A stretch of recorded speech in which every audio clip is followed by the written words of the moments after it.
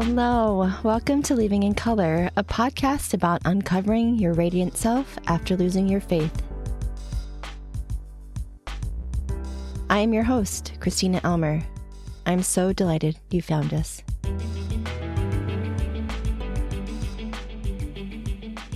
Hi everyone, welcome to today's episode. I am excited, as always. For those of you that follow me or Leaving in Color on the socials, I introduced a new series that we're starting called Coloring Outside the Lines, where my guests and I discuss everything from books, beliefs, tenets, and practices that fall within or about high-demand belief systems. So I'm excited to introduce today's guest, my friend, the High Priestess of Brooklyn, Capricorn Rising Inc., just a brilliant, kind human, Alex Caiola. I also call her the resident Real Housewives expert, and I have her on today to discuss the book by the Real Housewives of Salt Lake City castmate, the lovely Heather Gay. Enjoy. Hi, and welcome to Leaving in Color. This is our first episode of Coloring Outside the Lines, and I am super excited to introduce my guest today. Her name is Alex Caiola. She is a phenomenal human being. I consider her a mentor, a friend, someone that I consult with on the regular about all things astrology and tarot. Alex has recently rebranded. When I met Alex, she was a tarot astrologer, and you are now rebranded as an intuitive business and executive coach. Is that right? Yes. So it's funny. Did I get that correct? You totally did. And I think it's funny because I rebranded back to more of like my original thing, my roots, because I was in recruitment and talent acquisition for like 10 years before I started my own business. Right. So it's just more like the rebrand is like a coming back to self in a way. I love it. It felt very fluid when you said, "Oh, I'm rebranding," and then it was like, "Oh, yeah, this is what she's done before." And thanks for having me. I'm so excited to be here. Yeah.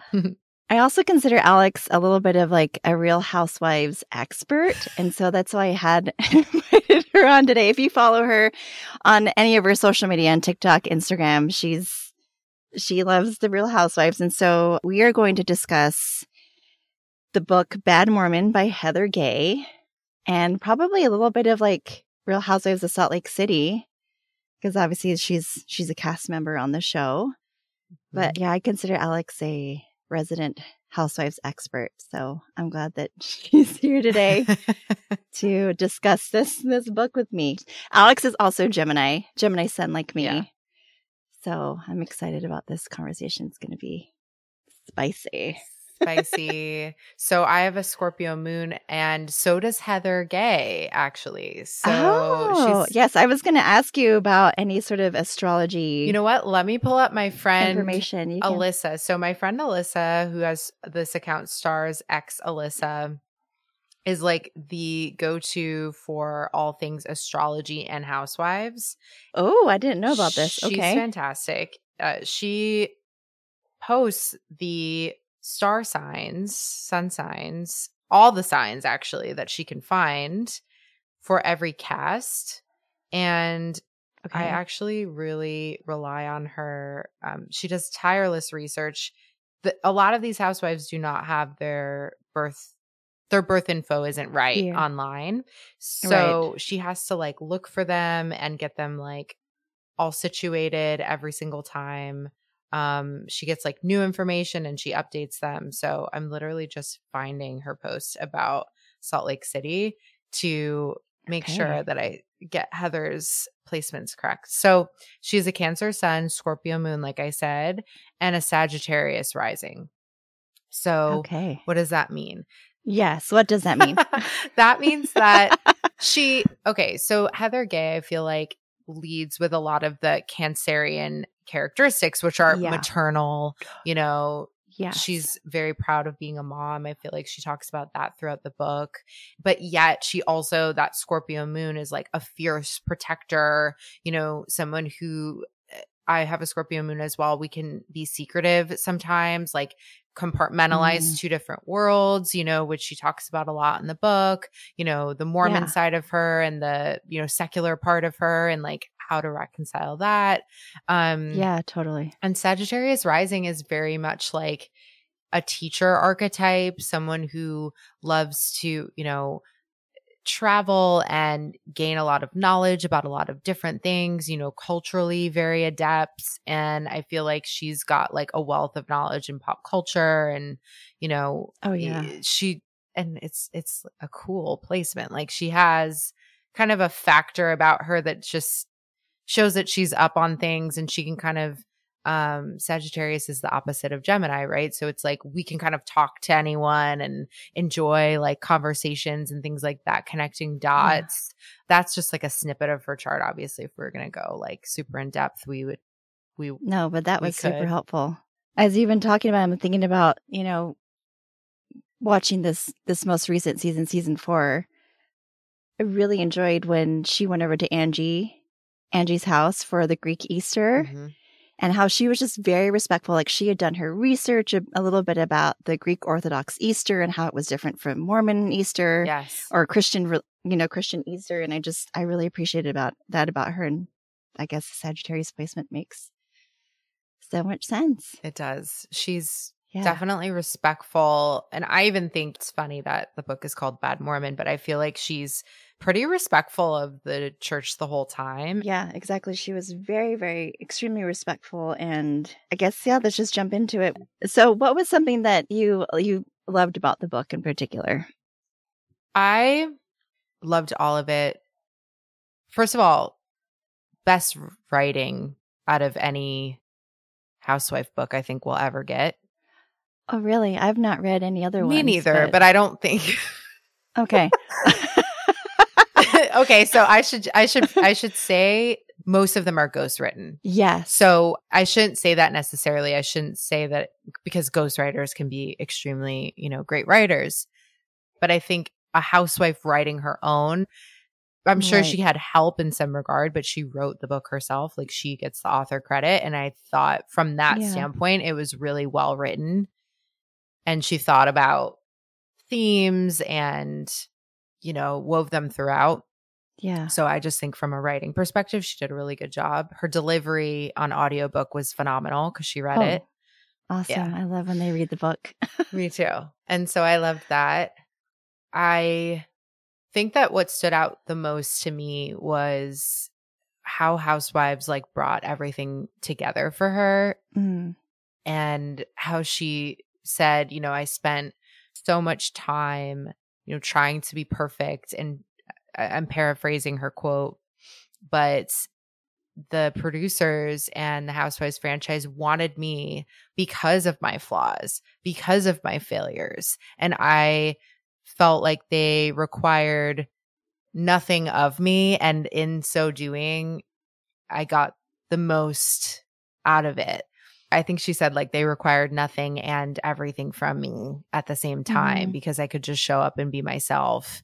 Like what better job is there? And I just thought, wow, that was a really cool way to sort of put that job into perspective given her circumstances. And I just found that to be really empowering for her. I felt like I was already rooting for her, but just given all of the backstory of what she had been through, I felt like, wow, she really has come a very long way and has made it to some regard. Yeah, for sure. I'm glad that you pointed that out. I read this before Christmas break, and so I don't remember. I've tabbed my book. I'm old fashioned. Alex and I talked about this a little bit before we started recording, but Alex listened to the audio version. I have the hard old lady version, like book, because I need to touch it and tab it and write in it. But yeah, what a beautiful way for her to be able to heal those parts of herself, like leaving Mormonism and having to be perfect or feeling like you have to be perfect all the time and just being seen for who she is. Absolutely must have been the most therapeutic thing for her. I can imagine being on reality TV is probably very chaotic and not the best space to heal in, coming out of Mormonism, and then, okay, here I'm on the big stage, but the producer's just saying, yeah, okay, we want you as you are. That is wonderful. So if we want to kind of compare Salt Lake City Housewives to like other franchises, I've only watched like a season of New Jersey, maybe a couple seasons of New York. Mm-hmm. What other ones are there? I've never really watched Atlanta. I know the castmates, and I kind of follow their stories on like celebrity gossip sites, and I never watched Potomac. But how is the cast compared to like other Real Housewives franchises? I spent a lot of time thinking about this, so I'm really glad you asked me that. I love it. You also forgot Beverly Hills, which yes, Beverly Hills in Orange County. So I have watched those. Yeah. Some seasons of those. Yes, thank you. So I think it went Orange County, then New York, then Beverly Hills, and on. The franchises went. Atlanta was early on too. I think Salt Lake City, to me, I thought it was interesting too. In the book, they kind of talk about how it wasn't originally meant to be a housewives show, or they weren't like sure it was going to be a housewives show, and then they made it into a housewives show, which I think meant that everybody was happy about that, it seems like, on the cast, because of what that meant at that point. I think in 2020 they premiered. I think that Salt Lake City compares in that there's history with a lot of the friendships. Right. There's also the sense that there's the Mormon church. There's Mary Cosby has a Pentecostal, she leads a Pentecostal community. Yeah. And she has a very interesting backstory. Yes. And there is just so much going on, like dynamic wise. You know, Whitney is also recently left the church. That's Heather's like distant cousin, because she had an affair with her now husband. She runs a business. It's also a very entrepreneurial cast. Like every single one of them like runs a business besides Mary, which I guess you could say that her church is a business too. It's a nonprofit. Yeah. Technically. The Mormon church is also a business too, just by the way. Yeah. Billions and billions of dollars. Billions of dollars. Yeah. I think that was the original angle of the show. So they like compiled all these entrepreneurial women. And I think for me as an entrepreneur too, you could probably relate to this as well. That's really inspirational and aspirational in many ways. Like they all have like their thing, and they're centering a lot of their life around their family and making the business and their family and all of those things that they're juggling work, which I think is cool to watch. But the history and the level of, you know, religious affiliation and like how the city runs, I think it's just all really interesting. It's super foreign to me personally. So I love learning about just different cultures and just like how everything works together. And wait, like Lisa's owns a tequila company, but she's a very devout Mormon. Like, how does that work? Like all of these different layers to it. I think it's super interesting, and they're funny. Like they're really, really funny and entertaining to watch. And not every, I don't laugh at every cast. Like there's a few that are really funny. Atlanta, Potomac are two of them, and Salt Lake City. Like New York is funny too, because it just depends on who's on it at the moment. But I'm laughing, I'm entertained, and I'm also just like enthralled with their lives. Yeah. It might be my favorite franchise. Oh. Besides New York. Yeah, I mean, I love New York. I was going to say you're through and through New York, but yeah. Yeah, I actually heard a rumor. Well, I heard this on another podcast that I listened to, that the same people that produce New York produce Salt Lake City. I could be wrong. That hasn't been vetted, but I mean, yeah, I could see that. I could see that. Oh, yeah, we forgot Miami. Miami's another. Oh, Miami's great too. No. Okay. And Miami's, well, they did for a while, and now Miami's back. And it's very, very good too. I can't believe I forgot Miami. There's Love just too Miami. many, and sometimes it's hard to keep track of all the Bravo shows. Something that you pointed out about that they're all entrepreneurs, which coming out of Mormonism myself, it's a very not that being an entrepreneur is solely Mormon, but we're taught from a very young age, especially those that have been in the church for a very, very, very long time, or the ancestors go back to like the founding of the religion, have always been very work and business minded and individuals, people that just, really, really work hard for what they have and take pride in things. And so I think that it's beautiful that they're highlighting these women that are, first of all, who doesn't want to support a business owned by a strong woman? I think that's incredible. But yeah, it just I think it highlights a lot of their Mormon ties. That's another part in the book too, where Heather talks about her entrepreneurial nature from a very young age. And I loved learning about that too, about her. And I didn't realize that that was a Mormon characteristic or something that's like in the culture, which is that. So that makes sense. And that's a cool aspect of it, I think, personally. Just being really, good with your money and like, just working hard for things that you have and taking pride in it is definitely something that a lot of people in the church kind of live by. But what was interesting is if we want to go and talk about Lisa Barlow, it's interesting because most Mormons, and I wonder if it's, first of all, the culture, Mormon culture is so different in Utah than anywhere else in the world or country. Like, because there are pockets of Mormons everywhere. Like, pretty much every state in the United States has a Mormon congregation. But for whatever reason, Utah, Idaho, even Arizona, those members of the church are very specific. How so? Like, they're a little bit culturally different. It's funny because Mormonism, there's lots of like interesting beliefs, but there's also things that I grew up thinking were beliefs, but it's actually cultural things. Like, for example, caffeine. So one of the tenets of Mormonism is something called the Word of Wisdom, and it's essentially a health code. So it just breaks down things that are healthy to eat and things that are not. So coffee, tea, alcohol are two big no-nos. But they specify it as hot drinks. So you can drink herbal tea. Hot cocoa is fine, and that's a hot drink. But, coffee and tea in particular and alcohol are a big no. But it's interesting because caffeine is found in coffee. And growing up, like, we were always told, oh, don't drink Coca-Cola because it's caffeinated, right? But it doesn't say exactly in the Word of Wisdom, oh, caffeine is against the Word of Wisdom. It's coffee and tea. But people then changed it to believe, oh, well, then Coca-Cola is bad because it has caffeine in it. And when I went to Brigham Young University in the early 90s, or the late 90s, goodness, I'm not that old, in the late 90s, early 2000s, it was funny because on campus, all the caffeinated drinks, so like Coke, Diet Coke, even Mountain Dew were caffeine free.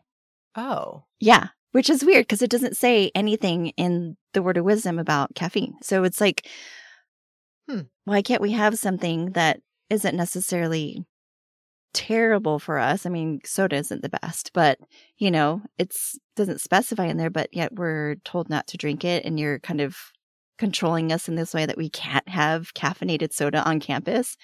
So I had a roommate who, when we were living in the dorms, she would sneak off, first of all, to church. We had church every Sunday, and we were required to go because wherever we lived, we were separated into small congregations based upon where we lived on the dorms. And even off campus, you're just separated into small congregations for Sunday services. And my friend, who I adore her, she was somewhat of a rebel. She would go shopping on Sunday. She would play hooky from church and she would go grocery shopping, which shopping on Sunday is like a big no-no in Mormonism. You're supposed to just go to church, spend time with your family. You're not supposed to spend any money on Sunday. And so she would go grocery shopping on Sunday and come back with a huge, like 24 pack of Mountain Dew, which caffeine on campus was a big shocker. Like, oh, here comes Nikki walking in with a big thing of Mountain Dew on Sunday. But she did it for show. She's like, I don't care. And she would just walk back into the dorm carrying her case of Mountain Dew. But coming full circle, Lisa Barlow now owning a tequila company. And what's interesting is that her husband, she mentions it this season on the show when her son is getting ready to serve a mission for the Church of Jesus Christ of Latter-day Saints. that she wasn't able to go into the temple to be there while he goes and makes these special promises or covenants with God in their temple. But her husband could go. So I'm curious. I wish I could ask somebody this question. Like, how is that allowed? Like, how can you own a business selling alcohol when the church is definitely against the consuming of alcohol? I don't know if they Right. necessarily are against the selling of it, but they limit drinks in Utah. You can't have more than 2 alcoholic drinks on a table at a time when you go out to eat in Utah. But it's interesting that John Barlow has a temple recommend to go into the temple, and he owns a tequila company. But we couldn't have caffeinated soda at Brigham Young University in the late 90s. They've since then allowed caffeinated soda on campus. And I remember when it happened, it was a huge deal and everyone was posting about it on social media. But yeah, Wow. that's kind of interesting and weird to think about. It is weird to think about.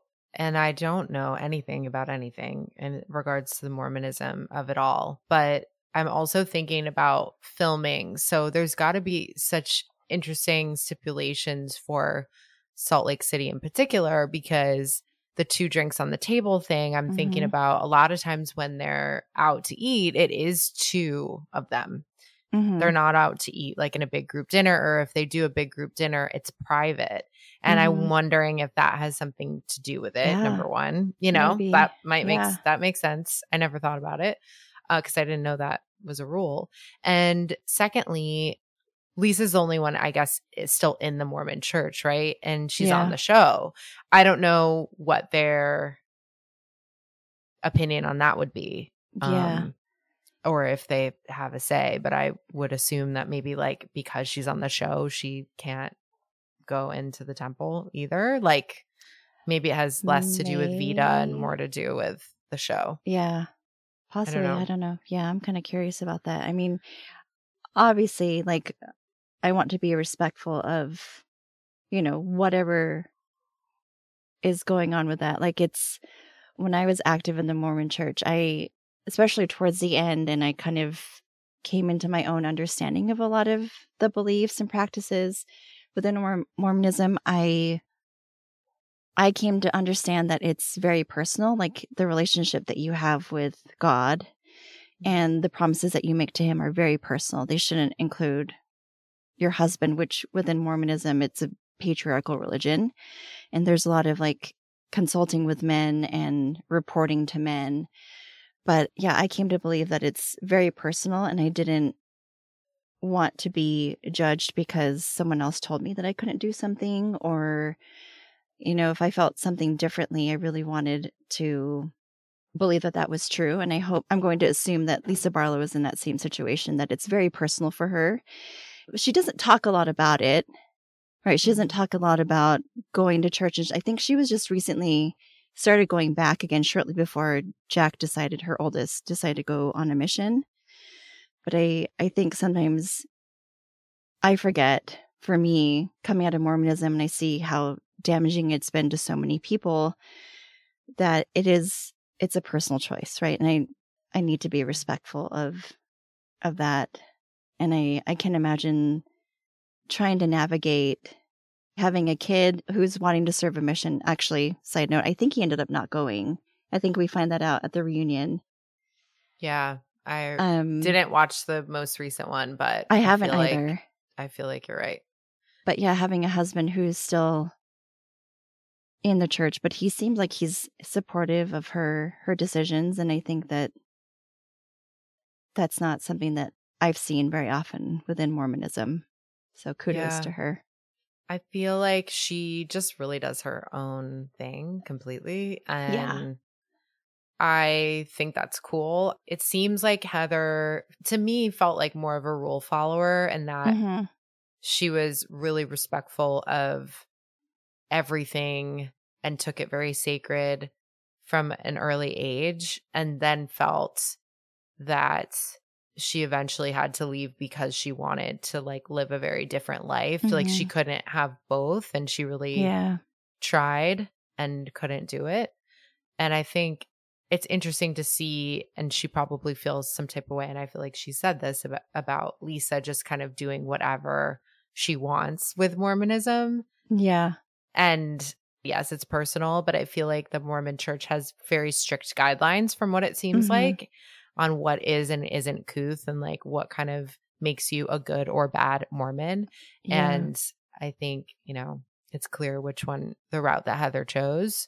Yeah. But that's why that cast dynamic I think is so interesting, is because there's people who are like not involved in it at all, people who were involved very heavily and are no longer. Yeah. And, that was a big part of their story. And then, somebody who's in the church still who kind of is a little loosey-goosey with the rules. Yeah. I guess it, that works for her, and I'm glad that it's there to support her. Yeah. So anything else from the book? When I was reading the book, I have different tabs on mine. Things are like, oh my gosh, this is typical Mormonism. And then there were things that I also tabbed that felt very similar to my own experience in Mormonism. I actually read a review today because I was like, oh, I wonder if there's anyone out there that's done a book club. But someone who's also an ex-Mormon said that they found her description of the Mormon temple ceremony pretty bland. But again, like going back to the thing that you said originally, that she was very respectful of Mormonism. Like she, exactly what you said with the title being interesting, because she's not a bad Mormon. I don't see her as a bad Mormon. She's not out there trying to put an expose out about the church and how it's ruined her life. She's very, very respectful. And that's somewhat contrary to a lot of people's experiences. A lot of people that are post-Mormon or ex-Mormon, they come from a very painful space. And obviously it's, each person's experience is different, but I don't think Heather Gay is someone who wants to have that negative energy out there. She wants to really just put the best out there, and I don't think that's necessarily a bad thing. Right. I have a question, because I feel like the end got kind of rushed, and it didn't really go into her leaving the church. Yeah. It just kind of went into like her becoming a housewife. A real housewife. Is it that you have to leave the church if you get a divorce? You don't have to, but she is engaging in what the church considers bad behavior, right? She's drinking alcohol. She's having what they would consider extramarital relationships. I don't recall if she's mentioned getting her temple ceiling canceled. So the way it works in Mormonism, you go into the big buildings. They have one right in New York City, somewhere uptown. In New York City. But that's where a lot of Mormon ceremonies take place, predominantly marriages. And when one leaves the Mormon church, as far as I know, if you haven't had your records moved, which I don't think she's had her records removed, as far as I know that Whitney did this last season, but I don't think Heather has. So I think that her temple ceiling is still intact, even though her legal marriage to her husband is like she's officially divorced by the eyes of the law. But according to the Mormon church, she may not necessarily be divorced in their eyes. Like her celestial marriage may not be canceled, if that makes sense. It's interesting that you asked this, because I'm actually kind of looking at this a little bit. It's kind of been popping up on my radar with a bunch of ex-Mormon women on this Facebook group that I'm a part of, with women that are leaving the Mormon church, removing their names. It's a process. You have to get a whole thing notarized, just like Whitney did. I was really happy to see that they showed like the process, that it's not just like a simple thing. And it kind of then shows that the Mormon church is a business. Like, who has to get a notarized document to leave a religion? That makes zero sense. So a bunch of these women on this ex-Mormon Facebook group are saying, I've left the Mormon church. I've officially removed my name through the process of sending a letter to the church or whatever. But they're temple marriages or their celestial marriages are still intact in the eyes of the church. And we were all confused because I also assumed the same thing, that if your name is removed from the records of the church, like there's not any existence of you left in the Mormon church. Like it's like you were never there. Yeah. But from what I've heard from these groups is that that's not the case, that they still count these marriages as legal in the eyes of God. It was a little bit confusing. Like, oh, I thought that because, my name was removed from the records of the church, that therefore any ceremonies or promises or things that we do, that it would automatically be canceled as well. But that's not the case. So, yeah, I'm curious as to if she's going to go through that. But also, she doesn't really talk a lot about her kids still being in. She's mentioned that her oldest, Ashley, who's away at college, is obviously not in the church anymore. Well, I'm assuming from what I've just seen on the show, but she hasn't mentioned anything about her younger two. So maybe her younger two are still active. Because I think this season she did talk about, remember she went skiing with her girls that one day and they were talking about some of the bullying that had been happening with the girls at school. Yeah. And so I wonder, because there is a stigma if a parent leaves the church and there's another parent that's still active, or the kids still may be active and they have to be around other Mormon kids. I can't imagine doing that in Utah and then having your mom be on this huge public, forum of TV. Yeah, so I don't know if her kids are still in, or if that's why she hasn't left the church, because her kids are still in, Right. It's confusing. I feel like the end of the book was like a little bit rushed. I feel like I didn't fully understand the whole of the story. And I think she's clear and pretty thoughtful about everything that she's telling. And so it must have been a clearly well thought out, not, omission if she didn't really go into it in the book. And that makes sense to me. It's just interesting how religions take something that is undocumentable, marriages in the eyes of God. It's like, what? I guess I can think about it as like the Akashic records, right? Which is like the way that we go into past lives and sort of the soul history of every living, breathing entity, or even building, or, land in the, I guess, on Earth, really, because that's the only thing that we're kind of seeking out answers to.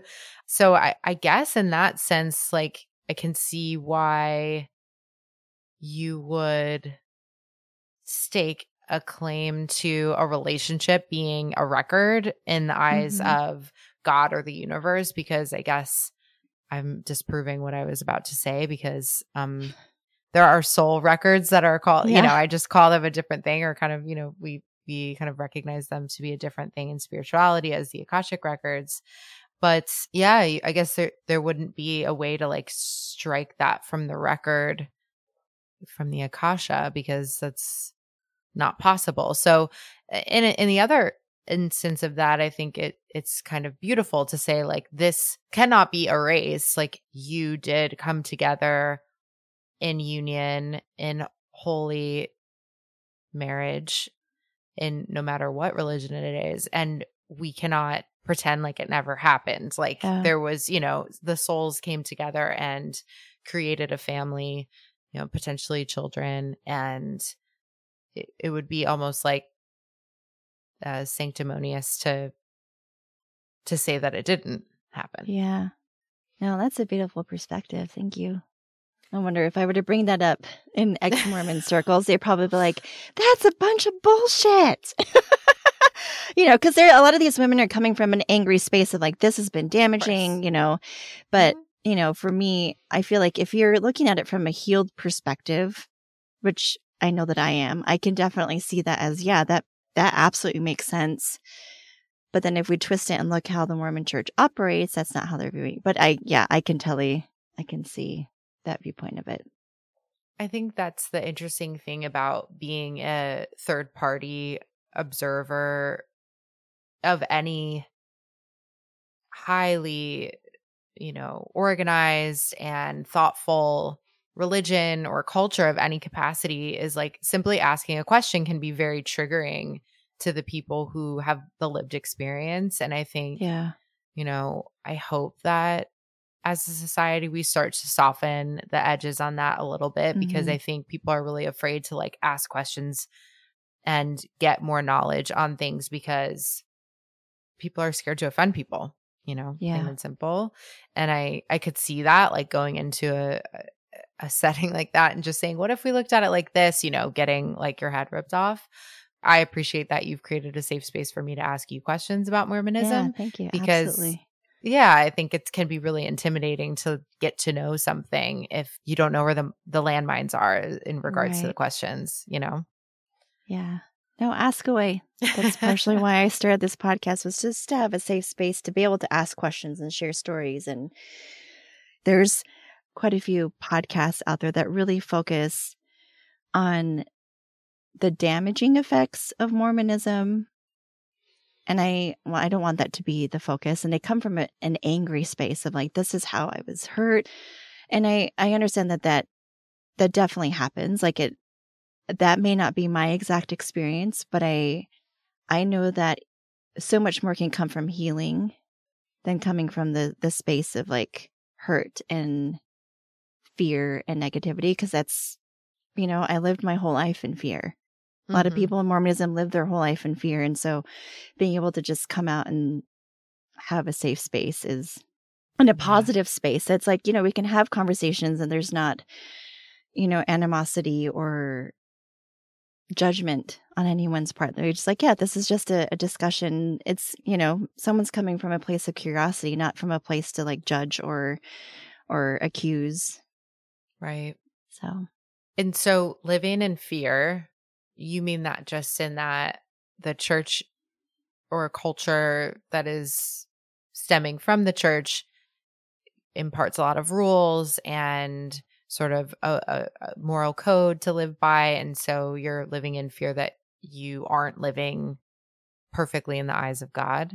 Yeah. Yeah. Not living perfectly in the eyes of God. And there's the Mormon belief that when we die, that's the main reason for having the temples and performing the different ceremonies that they do in them, is to allow people to have a next life, but living in with God. So, first is the belief of like our soul moves on to something else. It's like staying in heaven. And then the belief that, when it's called a sealing, when you're sealed to your spouse, that you're going to be with this person in the eternities and maybe one day create worlds of your own, just like, Heavenly Father did and, sent his son. I don't know how the whole thing works, but that's just a general belief that, we'll go on to create our own worlds.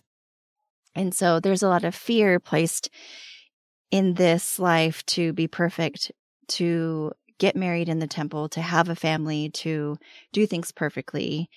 Because if you don't, then you're not going to be able to live with your family in the next life. You won't see them again. If you, commit an atrocious sin of having sex or, even viewing erotic material or just a whole gamut, drinking alcohol, or at one point, I think suicide was considered pretty taboo within the Mormon religion. That if you commit any egregious sin, even the smallest one, because they say that just starting small with the smallest sin can then become something much bigger and can ruin your life. And so there's just a lot of fear placed upon people that if you're not absolutely perfect, and yeah, you can repent, you can go talk to your parochial leader and, confess your sins.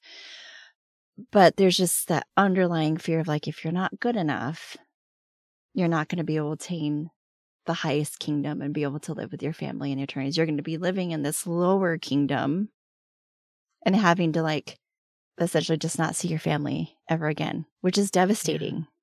If you think about like an 8-year-old kid in Mormonism, 8 years old is the age that you get baptized. I think, did Heather talk about that in her book about being baptized? She did it with, I think, Ashley. Oh, yes. Oldest. Ashley's baptism. And just reading that, I was like, there's such pomp and circumstance around that. And If you think about it, it's a huge deal to accept these beliefs at 8 years old. Like my youngest got baptized in the Mormon church about 2 years ago. And I remember going through that process, being an ex-Mormon and supporting my baby who's still in, because their dad is still an active member of the church, and just trying to have conversations with him to help him understand, because there's not a lot of teaching that goes into it to say, this is, you get to choose ultimately, but at the same time, there's like the undertone of like, well, if you don't get baptized, you're going to feel left out, or it shows that you don't love God, or you don't want to make these promises. And it's like,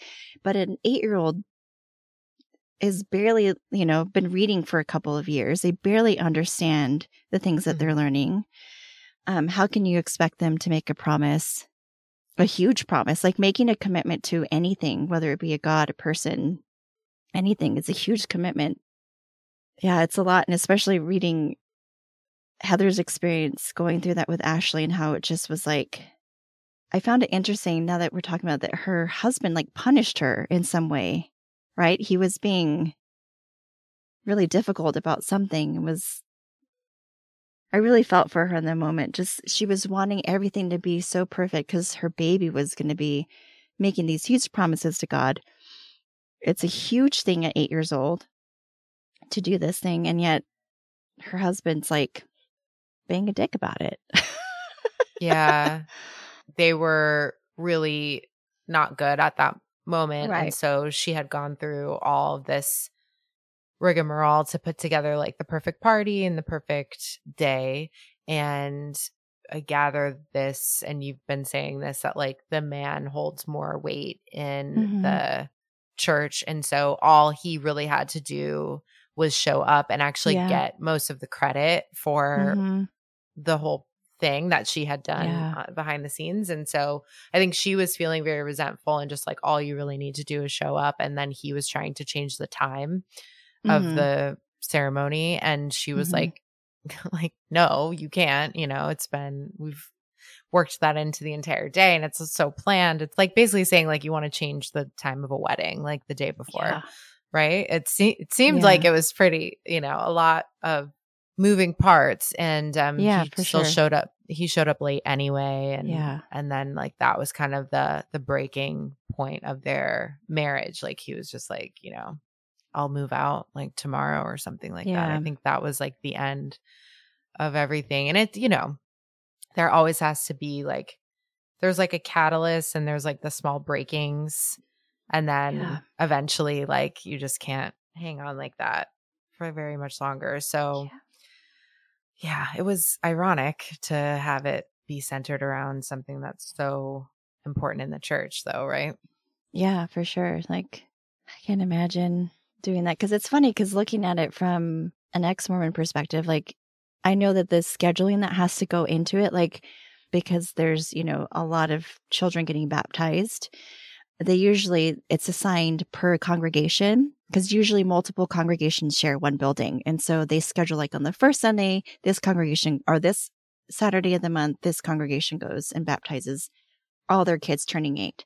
And so they usually combine all of them in 1 hour, or you get to say, okay, well, we're having the Richardson baptism at 10 o'clock, and then we're having the Smith's baptism at, 12 o'clock or whatever, because they have to fill this big font of water, and it takes a long time to get it warm. And so, it's just, they do multiple in a day just to knock them out. But maybe it's different than when Ashley was younger. But I feel like in the last, let's see, my oldest is 18, and when he got baptized 10 years ago, that's kind of how it was. Just like you were assigned a day. Yeah, it is. They have people scheduling it. You have to call and schedule if you need to use the building. Like it's a well-oiled machine, that's for sure. I have a question back to what we were talking about before, which is like the fear of not getting into heaven, not getting a next life in the best heaven, let's say, for lack of a better I mean, there is a better term, the best. It is the best heaven. Yeah, it's called the celestial kingdom. The celestial kingdom. Okay. Yes. So we've talked about Journey of Souls, right? The book by Dr. Michael Newton. So I'm wondering, I know it's hard because there's a lot of secular texts about spirituality that do not have a religion attached to them that are probably also no-nos in the Mormon church, but in any religion. Like, I don't see Catholicism handing that shit out either, which is how I grew up. But death is the great equalizer, the next life, or, the fact that we all return to energy is the great equalizer. Like, there is no, in my understanding, and again, I have died hundreds of times in what I believe of reincarnation, but I don't remember all of them, obviously. But in every bit of research that I've done, even like cross-functionally with different texts, different ways that it's been documented, even in near-death experiences, right? Like, we kind of all go through the exact same experience when we die. And we do rejoin with our loved ones, like, kind of no questions asked. There's nothing you could do to not get that. And it makes me really sad that for years I also believed that you go to either heaven or hell, maybe purgatory, but you got to be really good to get to heaven and to learn, as an adult after years of deprogramming, that at least from where I sit and the research I've done, none of that is true. And so it's really just the biggest lie of all of the lies, if we want to talk about the egregious offenses in the eyes of God, right? Which is the most ironic thing I've ever heard. That we, as it's similar in society too. I've been thinking about recycling lately. Trevor Noah talked about it on his podcast, where he said the biggest like fallacy and fraud of it all is taking something that is really a large scale problem, like recycling plastic, and instead of just changing the materials that we make things with from plastic to glass or other recyclable materials, they, in big corporations that make things out of plastic, put it on the individual to do the right thing and recycle, when really the problem could be solved in an instant by changing the approach from a systematic corporate standpoint. We're talking about religions as being businesses too, right? Like, I mean, it's basically the exact same concept. Do the right thing, go to church, consistently feed into this business. And then maybe you'll get an option to go to heaven, to the best heaven. Yep. What a crock. I know. It is the biggest farce of them all. I know. That's so messed up. And it's just, I mean, it's hard. It's like, we're impressionable. We like, humans like want to, I think, you touched on something earlier, with the baptism, like, we just want to be included. We just want to belong. We're tribal at the end of the day too. And so, religion is one of the best ways to be able to give that to people. So you grew up Catholic. I have a question. Okay, so Heather talks about Mormons in one of the chapters. Mormons are comfortable living with secrets. Church members go into temples all over the world and conduct complicated and elaborate rituals that keep a secret from their friends, their children, their employers, even their spouses. So in Mormonism, when people talk about the temple, they say, well, we can't talk about it because it's sacred, right? But she says that it's secretive, which coming out of it, it's very secretive. Because if you're not allowed to talk about it, right? So was there anything within Catholicism that felt very similar to, like, oh, this is sacred, but we have to keep it a secret? Not necessarily. I feel like Catholicism does things a little bit more out loud. Okay. Like, even just the papal anointing or appointing, right? It's televised. Super cool. Like, I love that. Super ritualized, but I think it's very public. And I think that has probably always been like a stamp of Catholicism, just like Jesus in a way was like, here I am and I'm the Son of God, and like crucify me in the public square, right? Like, it's just, I think a lot of it was pretty from the roots of it, live out loud. And also there are rituals in which you confess your secrets or your sins, right? Like similar in Mormonism. And that part isn't on blast. And there's a fair amount of secretive behavior in the banals of Catholicism, obviously, given the, history of abuse.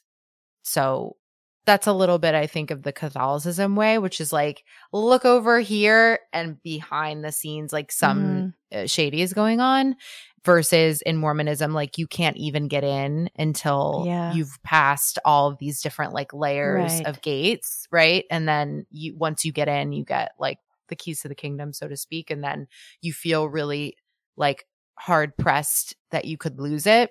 I think Catholicism is very much like open the doors and anyone can come in. But then like once we grab you, you're kind of in with that guilt and that shame and, like the concoction that a lot of organized religions use to like keep you, I guess. Yeah. It's very like, I feel like, probably similar in Mormonism too, but like Catholicism was really rooted in like power and like the, only certain people can have it. And, the people that were closest to Jesus had it. And, it, just very much like a power hungry, patriarchal community. Yeah, for sure. Going back and talking about secrets versus sacred, like how would you interpret like something that's secretive versus something that's sacred? I have an idea, but like coming out of Catholicism or just like the books and the studies that you've done since.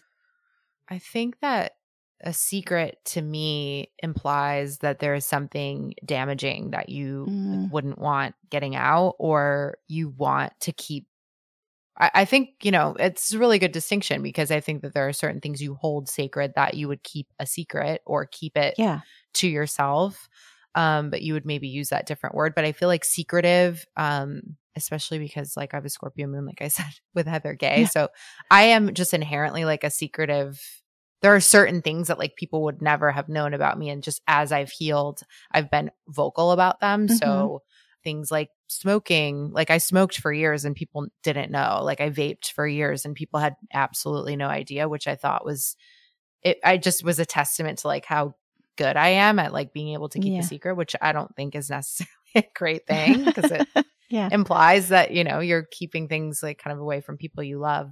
But yeah, I guess as I've grown, I've really understood apart from church what sacred rituals look like to me. And I've really, amalgamated from multiple different teachers, non-secular and a little bit secular, right? Because actually something good about the church is like that's kind of where you learn rituals the first time. You walk in and you like bless yourself but a lot of that is actually rooted in paganism.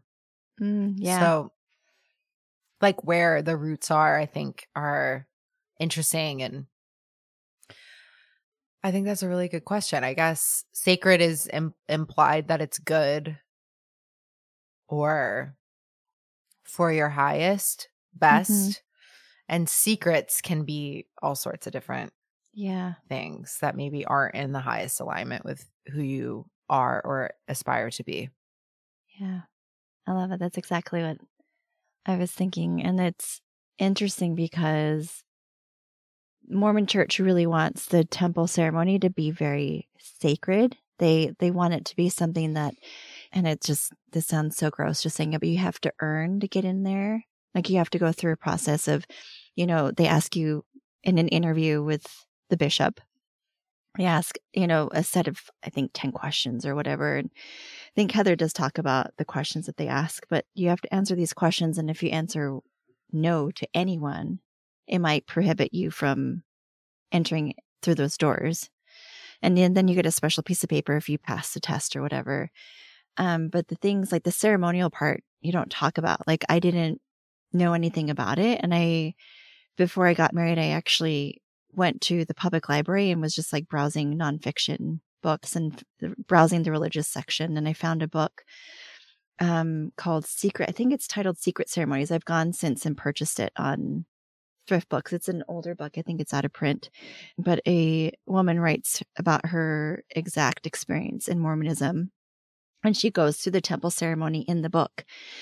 And I remember reading that, having not gone through the temple and being sort of freaked out about what was awaiting me on the other side, right? Because I had gone into the Mormon temple at 12, because you can do what they call baptisms by proxy. So you go in and you get a name of a deceased person and you do the baptismal ordinance for them so that they can move along the line of specific promises or covenants that they make to God in order to make it to the celestial kingdom. And baptism is the first step. And so at 12 years old, you're allowed to go get a temple recommend and go to the temple, but they only let you into a certain part, just like the front part. There's like a waiting room, and then you go and there's like a big font where you go and get baptized for these people. And then you get the Holy Ghost, which is like the laying on of hands, where they put their hands on your head and essentially give you the Holy Ghost. And they do that by proxy for people. So I was in the temple and I had seen it, and it's like this beautiful building that everybody wants to go into. You walk by, you're like, oh, this building is so beautiful. But little did I know that there was like more in the temple, that you go and you do other things that are very secretive that you can't talk about. Like you go and you take it's called a temple preparation class before you get married or before you go on a mission. Either one. That's usually when people go through the temple.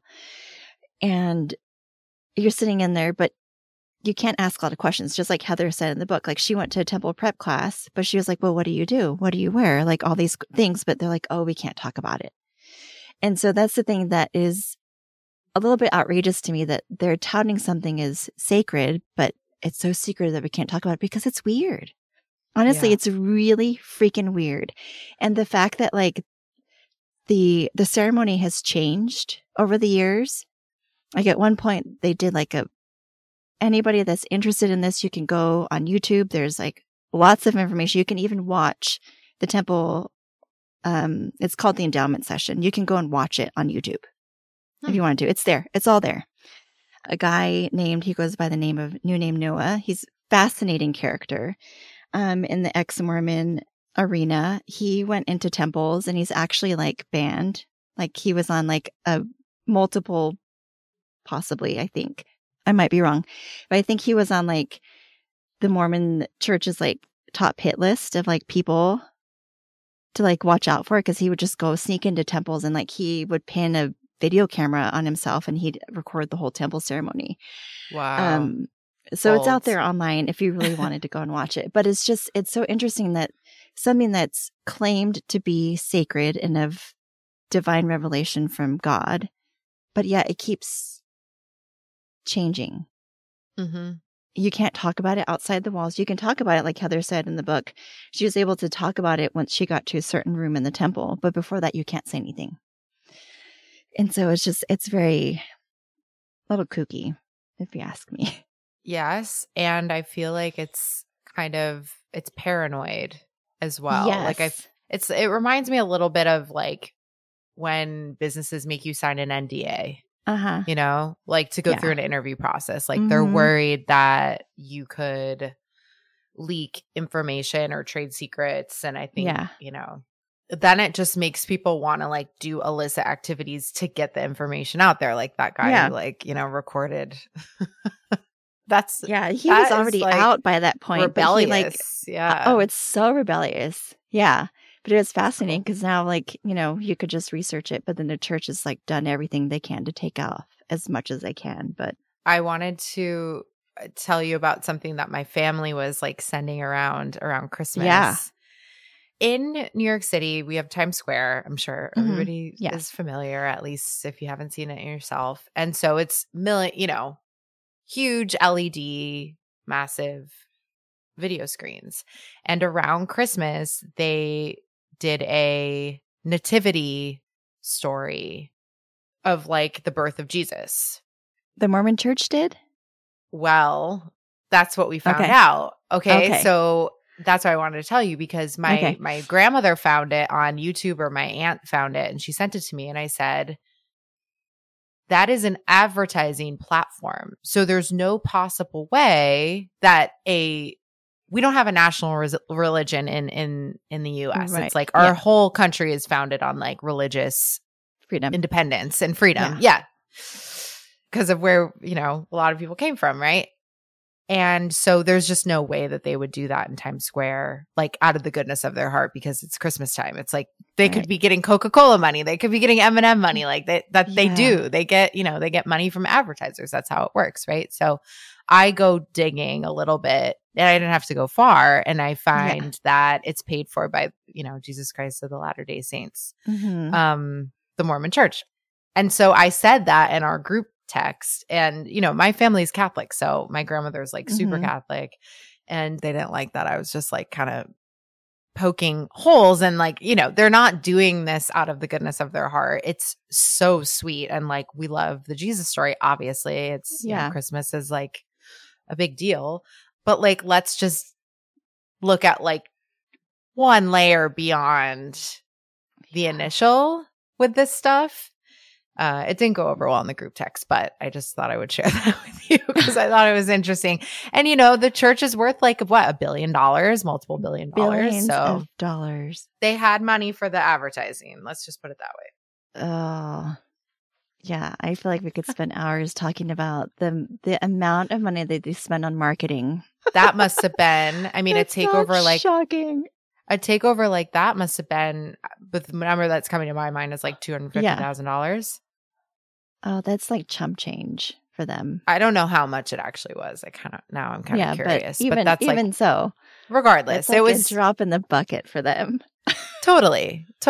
And I just think like it's worth thinking about this because basically people were like, this is like, the person who posted was like, if this is the way that the direction of our society is going, then that's such a fantastic sign. It's like, what? No, somebody paid for that. Yeah, you don't just get to put things up for free in Times Square. It's not like that. Yeah, but that's also not very shocking at all that they did that. It was cool. Well, I'm sure it was cool looking. Like they have great people in their marketing department. Like, they pay good money for their PR department. They have really good people in there. Yeah. It's astounding what they do with their money. They have billions of dollars, the amount of good they could do with that money. Of course. And they're not doing it. They're not doing it. They keep building these temples, which cost millions of dollars. Well, Christina, they did put up the nativity story in Times Square. Square. I think that's a world of good. And if that's showing us where our society is going. Then, by the way, I'm a fan of Jesus. Like, just FYI. Like, not like he's like the one true savior kind of thing, but like in the fact that he like was a cool, he was a dude good who human. helped people. Yeah. He was a model citizen. I totally believe that. Beyond even that. Like, he helped people, he was a healer. Yeah, I believe that. Was. Yeah, I do too. But it's just interesting that like the Mormon version of Jesus is somewhat skewed. Yeah. So but, I mean, that's good for them that they obviously it was someone who wasn't Mormon that you saw had posted that. It was not a Mormon person. It was like my aunt found it from, I think, like a Christian. So I guess maybe just like the amalgamation of like all things Christian kind of thing.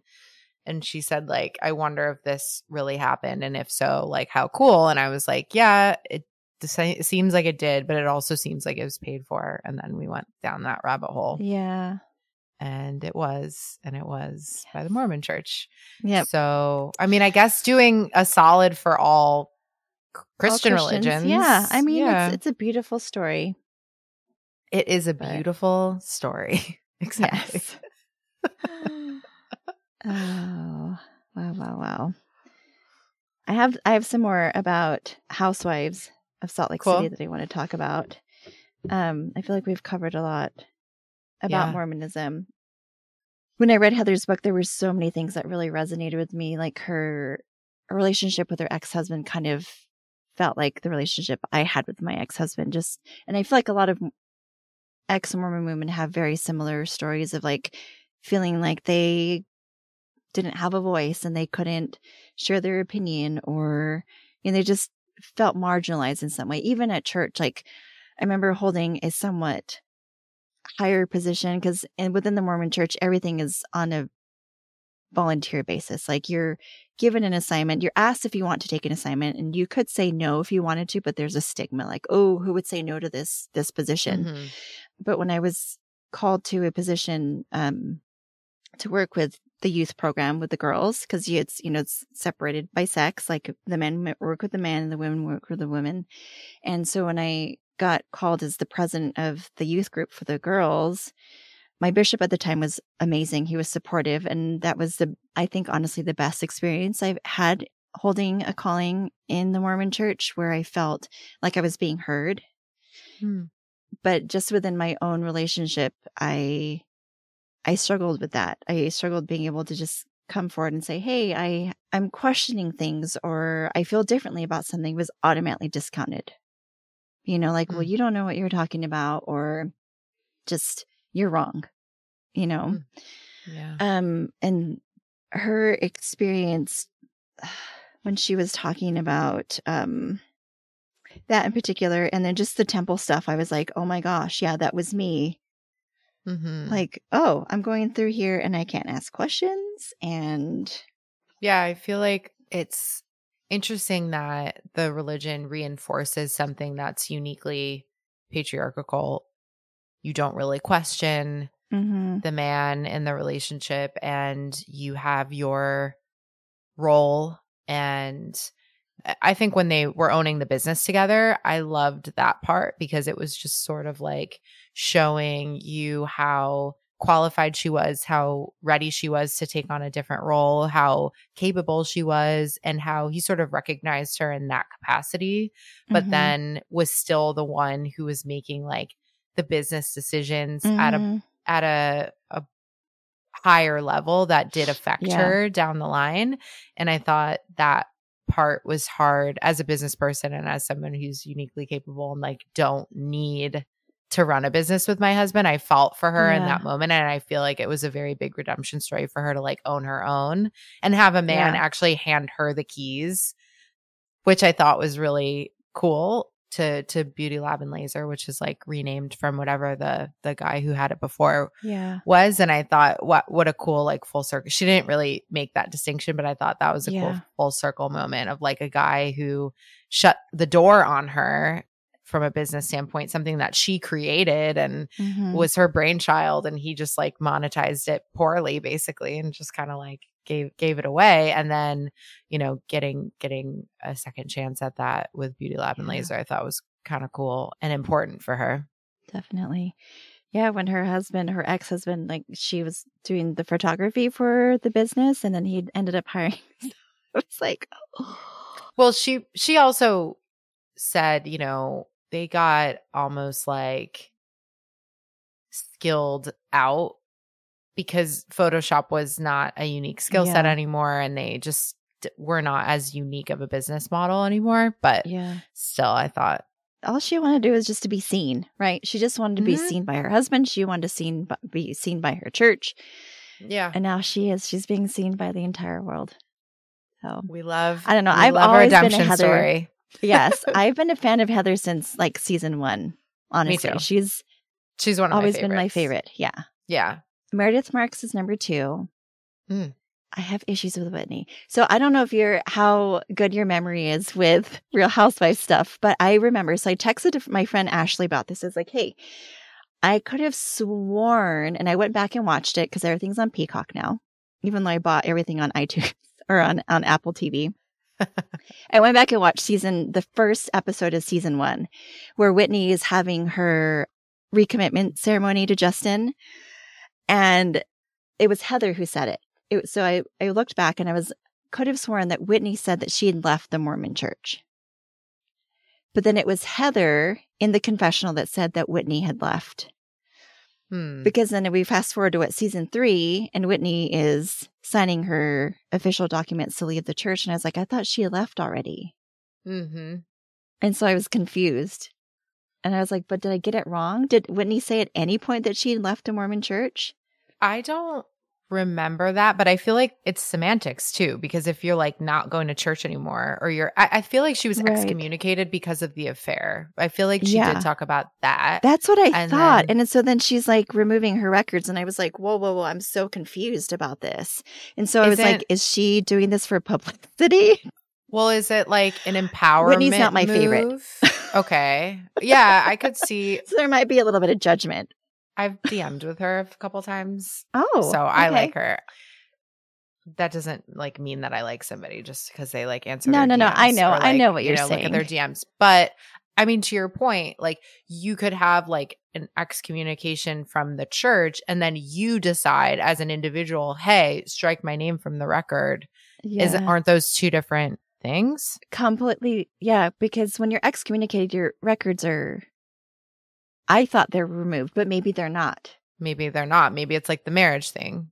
Yeah. But you have to be rebaptized into the Mormon church. So I don't know if they just, I don't know how it works. If they have like a special folder in their filing system at the church headquarters. That I feel across like the street from their am billion not an dollar expert on. outdoor I don't shopping know. mall. I have not one clue. But Yeah. So I don't do know think if like there's part of these shows that are for the show as well. And so I think you know, it's probably two things can be true. Like yeah, that's true. But I was just like, how can what's going on? I was so confused because like first season, she's like, but then it was Heather who said it. Like, you know, Whitney left the Mormon church. She and Justin left the Mormon church at, you know, and that's what's interesting. Like if we talk about Monica, the new cast member this season, who had an extramarital affair. She had an affair with her brother-in-law and she got excommunicated and he didn't, which is so typical. So typical. Like I actually was threatened with excommunication. I haven't talked about it openly because my records were still in the Mormon church and I had divorced my husband, my now ex-husband, but because I was still considered an active member of the church and I was engaging in a relationship with another man and posting about it online, that I was confronted with excommunication. And I was like, hold on. I have kids that are still in. It's very taboo, very, very taboo. So when Monica said that was her experience, I was like, yeah, that's unfortunately the case. Like just reading these stories, these women on ex-Mormon Facebook, like going back to the Mormon celestial, the temple marriage, like when someone is still active in the church, for example, my ex-husband, who, let's say they wanted to get remarried, they can ask the church for a temple sealing, a cancellation. So they can cancel the sealing or the marriage between me and him. But they will send me a letter notifying me of his request. And I can, you know, respond to it. But ultimately, they're going to do whatever they want. They're not going to, my words won't matter. But it's just interesting that some of these women have said, oh, I have sent a letter because I've gotten a letter in the mail saying, oh, you're, you know, this person who you were married to wants to get remarried. And they'll send a letter saying this person is a horrible person. They're abusive. Yet they can, you know, list off things as to reasons why this person should not even have a membership or be married. The church just discards it. They don't care. It's a number, someone that's continuing to pay money to the church. But it's just very, very sad that men are given special allowances where sometimes women are not. And it's frustrating. So I felt for Monica when I heard that and very frustrated with the system. I think that Monica aside, because that's a whole separate issue on a different podcast. I feel like what is so cool about the Housewives is that it is women's stories over and over and celebrated, and, you know, trials and tribulations, and yes, flaws, and of course, you know, there's salacious things that come out, but what I do love is that the woman is always centered in the conversation, and it really is like probably the first time in truly like pop culture history where like the men are secondary. And you know, Desperate Housewives was the impetus for the Housewives franchise, and I remember that show being very pivotal and trailblazing at that time. Yeah. I mean, even if you think about soap operas and stuff like that, it's always like couples. It's not just one woman, you know, telling her side of the story, and the men come in and out, or, you know, are again, like, not the main characters. And I think it's a beautiful thing to see that no matter what's happening with them, that it's just their side of the story. Yeah. That's beautiful. I think that's where we're going to stop, because that was amazing. But Alex, before we go, can you tell people where they can find you? Yeah. On the internet? So my personal account is High Priestess of Brooklyn. That's where you're going to catch most of the Housewives musings. So if you want to like kiki there, that's a fun place to find me. My business account is Capricorn Rising Inc. on Instagram. These are both my Instagram handles. And that's the business executive coaching area where we actually bring in intuitive practices like astrology and human design and apply them to career, life purpose, and you know, running a successful business, just where the intuitive meets business side of life. So I'd love to hang out with you there too, my entrepreneurial, you know, ex-Mormon besties. Yes, everyone connect with Alex. She's been so helpful in my journey in my own intuitive practices. So I'm grateful that I met you. It's been like, what, 4 years now? Yeah, I know. Yeah, I'm so grateful too. I know. You've come so far, and just what you're doing now, I think, is so great. And thank you. This is exciting, and I'm excited to see how this continues to flourish for you. Thank you. Thank you. And also, guys, check out her TikTok. Her TikTok is one of my favorites. I'm always excited to see when I'm scrolling. So, oh yeah, thanks. Yeah, that's a fun one too. And I have a podcast as well, so it's just called Capricorn Rising Inc. And it's entrepreneurial stories and interviews. So it's a fun place too. It is. I'm all over the internet. Yeah, you are. I love it. I love it. Well, thank you so much for being here today. I loved it so much.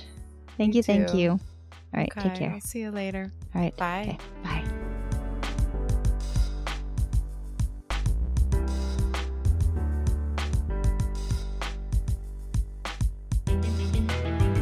Thank you so much for listening today and allowing us to be a part of your day. If you would like more information on Leaving in Color or to be a guest on our show, you can find us on Instagram at leavingincolor.pod or email us at leavingincolorpod@gmail.com. If this episode resonated with you in any way or made you think of a loved one or a friend, please tell them about it. Your support generates more abundance collectively, so please subscribe to Leaving in Color wherever you listen to podcasts. Like all beautifully crafted pieces, this podcast was co-created by the most talented humans. Our music is by the melodic master, Tucker Winters. Our lovely cover art is by the multifaceted Jen of all trades, Jen Cagle-Gilmore. Leaving in Color is masterfully produced in conjunction with Particulate Media, K.O. Myers, executive producer. And I am Christina Elmer. See you next time.